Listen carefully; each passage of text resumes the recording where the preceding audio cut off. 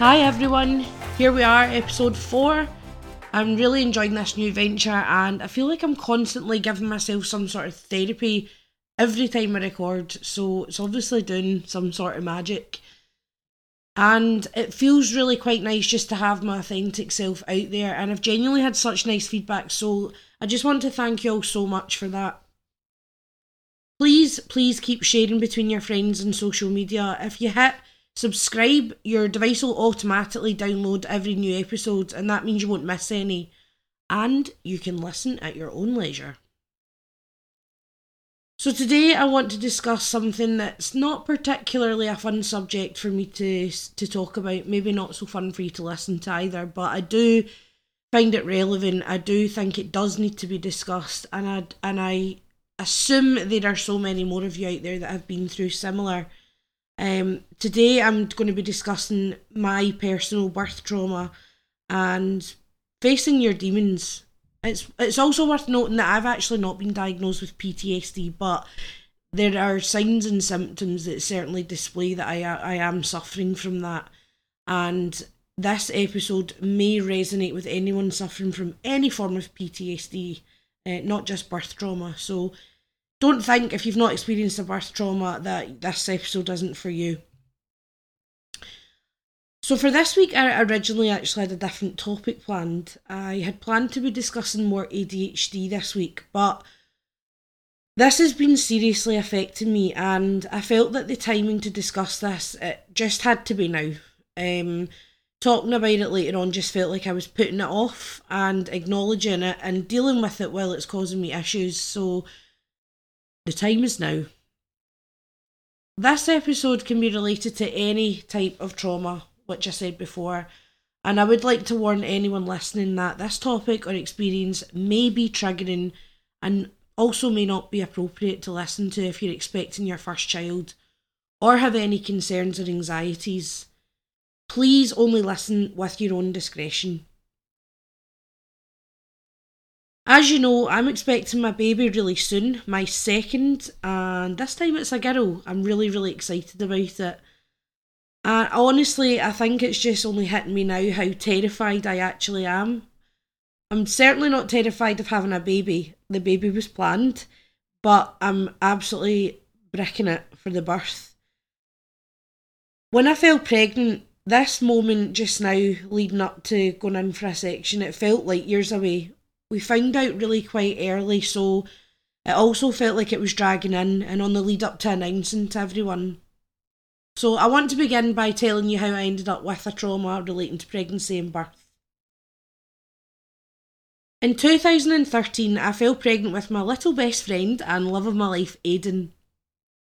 I was 21 and totally inexperienced in life and completely unaware of what financial stability is needed and everything else that comes with that. I had zero responsibilities. I didn't even have my own place, so everything during that pregnancy was completely rushed. Not to mention the initial news being broken to my family, and let's just say that was less than exciting for them to hear. Naturally, everyone worried, and I had the usual comments. Things like, that's you ruined your life, or any potential that you might have had. You're still a child yourself. You're in no position to raise a child. How are you going to cope? These were all very true, but they didn't make me feel very positive about myself or the situation. My relationship with Aidan's dad was far from stable. My partner was unreliable, there was alcohol issues and domestic abuse, which was increasing, although not many knew the extent of that. The option of abortion was mentioned to me numerous times, and although I'm not against the topic of abortion or anyone choosing to do so for many different reasons, for me, at this moment in my life, it honestly turned my stomach. I knew that I was destined to have this child and this baby. And I loved that wee kidney bean so much, and I finally felt like I would have a partner in life, for life, no matter how unhealthy that may seem now. Finally, someone that would love me unconditionally and a wee person that I can devote my entire love to without feeling rejected. The pregnancy was really healthy, there were zero complications, I remained healthy and active, and I don't actually remember any physical issues or even severe sickness that got in the way of my life. My partner at the time and I, we got a flat, we rented together, and life seemed like it was actually planning out okay. I was officially an adult, maybe slightly delusional about that reality, but I felt that everything was going to be working out okay. However, due to the size of the baby, Aiden was in the 99th percentile, and I shit you not, this kid came out £10 10 ounces. So they knew, knowing the size of him, that I was going to be induced on my due date. Labour was progressing nicely, and 20 hours later, I was coping absolutely fine. I took all the pain relief offered because I don't care what any one of you say, I don't want to feel that. I still felt it, but at least I was able to enjoy the experience. I had my mum there, I had my partner there, and we all seemed to have quite a laugh during it. So as I said, 20 hours into labour, and I was woken from my nap. That's how out of it I was. And I was told, that's you now 9 centimetres, and you're going to be preparing to push soon. So I asked for another epidural top-up, as it felt quite patchy, which they obliged to do. And because of all the drugs that I was given, I was extremely out my face, and I really wasn't quite aware of any changes or surroundings or what was really going on. My memory does tell me that something changed in about 30 minutes within getting that epidural, and they said that the baby's heart rate was dropping. So because he was exceptionally large and he was also back to back, they agreed that pushing was just going to be completely impossible and unsafe, and it would only stress myself and the baby more. I had actually chose to refuse forceps, and with that they rushed me off to surgery. Me, however, still completely calm as a cucumber due to all the drugs that were in my system. All I remember thinking was, thank you Lord, my vagina will still be intact. I was given a spinal injection, and by the time I lay down on the bed, I was struggling to breathe. This is where everything went really fast, and then it went blank. I heard everyone shouting and rushing around in what felt like a huge panic. I remember feeling that panic, and I heard my anaesthetist or my consultant, I couldn't tell you who, tell me to squeeze his hands, but my arms were completely paralysed. I couldn't even speak. My lips were turning blue, and they made me swallow something to prevent me being sick. Simultaneously to giving me a general anaesthetic, a breathing tube was then rammed down my throat, and I'm not saying that lightly, that was rammed down my throat, bursting my top lip in the process, and that's obviously how fast they had to act. I was still awake, and I felt that I remember feeling petrified. The feeling of not being able to breathe or scream for help, it still really haunts me.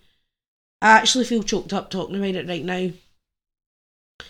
I literally, to this day, by the way, I can't watch anything that shows someone holding their breath underwater. I feel, even recording this right now, I'm fidgeting with my own neck, and that just shows you it still has an effect.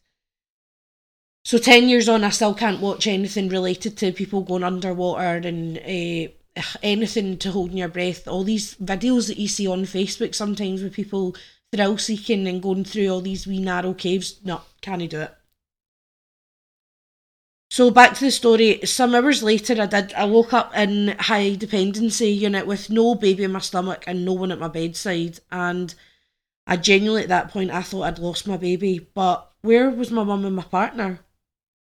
I now know that during that process they had already woken me up. They had woken me up to remove the breathing tube and make sure that I could breathe on my own, and they will always do that without people in the room just in case anything happens. So I won't have any memory of that due to the anaesthetic, and you know, they did everything that they were supposed to do, and my memory of that's my trauma response, and that's not any fault of the hospital. I then met my baby, who I actually didn't think it was mine at first, this huge bundle of chubbiness and a whole head of hair, and honestly I just couldn't recognise that this thing that looked like a toddler was mine and had been inside of me. I was also in a tremendous amount of pain and I required a lot of morphine. I remember that really clearly. I remember being that out of it that I was screaming, "You've left something inside of me." I thought they had left an instrument inside of me. That's how out of it I was. I had lost a lot of blood. I can't remember the exact amount, but I required 3 blood transfusions. That's how much blood I lost. And basically what had happened was they'd got Aidan out in under 2 minutes. Because they had given me the general anaesthetic, they have to get that baby out as fast as they can before the anaesthetic travels through the bloodstream to the baby and affects them. So they'd got him out dead quick, and then my body was that exhausted that I didn't respond to the medicine that they give you to contract your womb again, which stops the bleeding. So I just kept bleeding. I was producing blood to a baby that was no longer in my body, and I was completely grey in colour, very emotional, borderline abusive, and wasn't very welcoming to anyone holding my son, as I genuinely felt I'd been robbed of an entire experience. It's also worth knowing that the amount of drugs in my system by this point also played a part in my mental and emotional state, so it wasn't all me being sane. It was the drugs. It was a concoction of everything: drugs and tiredness and trauma and fear and all those things put together. So now you know what happened. Moving forward, I never actually really dealt with any of this due to being scared to being diagnosed with postnatal depression or having social work or psychologists watching me. I felt extremely suspicious of everyone and anyone. I had feelings of bitterness surrounding it. I didn't want to discuss anyone else's experience, nor did I want to discuss my own. And I felt completely robbed and defeated, and I had multiple breakdowns. I was so angry. And still to this day, I experience separation anxiety with my son, which I've only realised, and I would say in the past year, how serious this is. I cry when he goes to his dad's for the weekend, but I don't just cry, I get extremely upset and overwhelmed. It builds up from midweek. I get anxious if he's out playing and I can't see him and he's not answered his phone. I know every mum gets that, but I'm talking about on an extreme level. I have panic attacks imagining the worst scenarios where he's taken from me in any sort of way, whether it's illness or someone takes him, anything, the list goes on. And it's definitely something that needed addressed, and I've known this for some years, but recently it's just got worse. And I'd like to know, why is it as humans that we refuse to deal with things that are causing us upset or disturbing our quality of life? Surely we know by now that facing it head on isn't as difficult as living an entire life affected by it. I've had this pattern through my whole life of burying my head in the sand, ignoring it, and thinking that I'm actually coping. And I don't even just mean with birth trauma, I mean with all the trauma that I've mentioned in previous podcasts: anger, upset, anxiety, hurt. I've pushed all of it so far deep down inside of me that I just know it'll be a volcano ready to erupt, and it has been at times. I have erupted at times. So I fell pregnant at the beginning of the year. It was a surprise. We didn't think it would happen, and we had been trying for quite some time. I immediately felt guilt, and it ran through me like I've betrayed Aidan in some sort of way for not being my only child anymore. And I know how weird this sounds, but this is exactly how I felt. I was thinking things like, will I still give him enough love? Will I love this child as much? And it's crippled the majority of this pregnancy, and now here we are in the lead up to delivering again. I decided early on that a planned section was my only option to avoid complication and further trauma, and I was then told that natural delivery wouldn't be an option anyway due to now being high risk, and then diagnosed with gestational diabetes, which did scare me at first, but now I know how controllable it is and that it will disappear after I've had the baby. So I controlled the diabetes through diet, but I was then rushed to hospital by ambulance after a swab test predicted I was going into a preterm labour at 32 weeks. And immediately my thoughts were complete victim mode. Another baby's going to be taken away from me. I won't ever, and I mean after the birth, because they would have to go to neonatal. I won't ever have a normal experience. I'm not ready for this child yet. And then it followed with some guilt that I haven't spent enough time with Aiden on our own, and I haven't fully embraced this pregnancy because there's been so much stress and I've wasted another experience and it's possibly my last. And being diagnosed with ADHD the year before and BPD, so that's borderline personality disorder, and no, I don't have multiple personalities, although some may argue that. It's actually trouble regulating emotions. And that comes from, there's not a tablet for that, by the way. That comes from trauma and adverse experiences that have regulated your system and been able to cope with emotions. So it made sense that all these experiences in life and birth and the birth trauma contributed to how I was feeling. But nevertheless, I struggle to communicate it at times because I know for a fact no one around me fully gets it, and obviously why would they? I just felt like expressing all of this makes me look psychotic, and it gave people an excuse to bring me down or think I'm incapable. And it's also one of those things where, you don't just have one issue, so where the hell do you even begin? What one is possibly more of a big deal? Well, all of it. It's all a big deal, and it really doesn't matter where you start, you just start. And what I've realised for me is you peel one layer off at a time and focus solely on that layer and allow yourself to heal and peel another. Every single one of us have issues. Even your Instagram influencers portraying the perfect life, perfect family, perfect home. There's a cheating husband and wife somewhere. There's alcoholic parents. There's an abusive family member. There's trolling online and death threats. Bullying in the workplace, that's another big one. Every single person on this planet has experienced something that has affected them in some sort of way. Even if it's a sibling getting more attention growing up, it may seem insignificant to you or someone else, but it has effects, and if you don't deal with that face on, it's going to catch up with you and suffocate you in some way. It's too easy to blame mental health and use it to label people as reactive, unhinged, or losing control.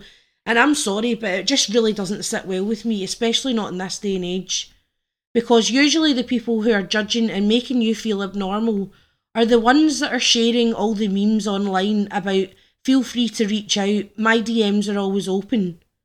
They're the ones who are suppressing their own issues or have limited adverse experiences to even remotely understand what impact these would have.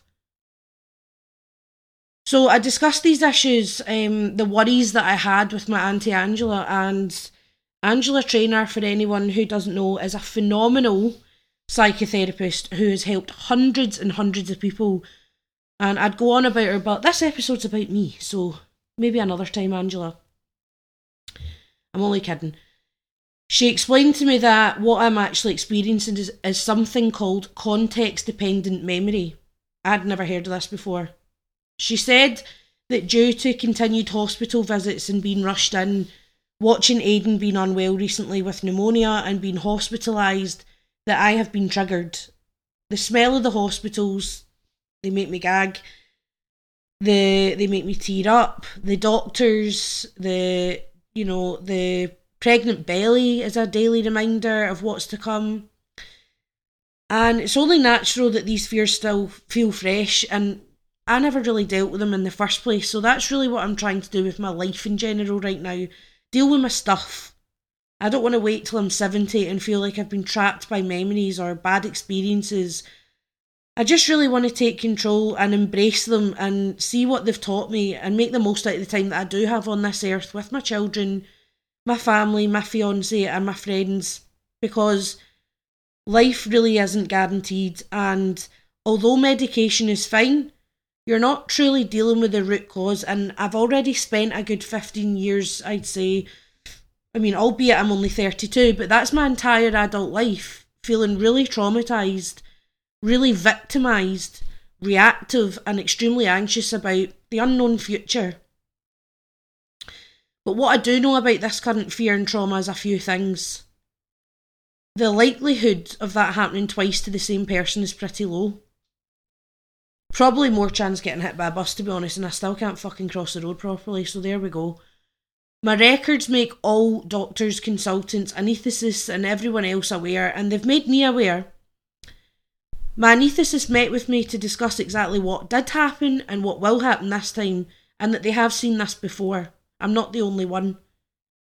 I've had multiple extra scans and appointments to reassure me everything's going smoothly, and they are educated and on the ball. At the end of this, I get another precious child out of it, and unfortunately there are so many people out there that never get that opportunity and would go through what I went through 1,000,000 times over. So I need to feel extremely lucky and privileged. I feel so much better already speaking about this, and I actually feel that that was therapy. It wasn't the topic that I had in mind for this podcast, but I trusted my gut, and if this helps anyone out there with past birth trauma or any sort of trauma experiences, then I am so happy to share mine. I'd like to encourage anyone who's been affected by this episode to please give yourself time to digest what you listened to, what you maybe were taken back to thinking about, and take a moment to yourself to recenter, and if needs, reach out, phone, text, message someone, anyone, to chat this moment through. It was a lot for me to get off my chest. There was a couple of times I actually thought I wanted to stop and cry, but that'll have been a lot for some of you listening to who can relate to any of it. So please don't feel weird about it. It was a heavy subject. It is a heavy subject. Unless you don't have a clue about it, then you're not going to understand it. But as you know, I'm always open to chatting and receiving feedback. And if anyone does wish to reach out to me to discuss this further for support, I am on Instagram as @TheLuckyGirlClub1111. Thank you for listening. I know this week was a heavy one, but listen in next week where I'll be discussing my journey with ADHD, and I'm hoping that will make you laugh a little and not cry like this one. Bye for now.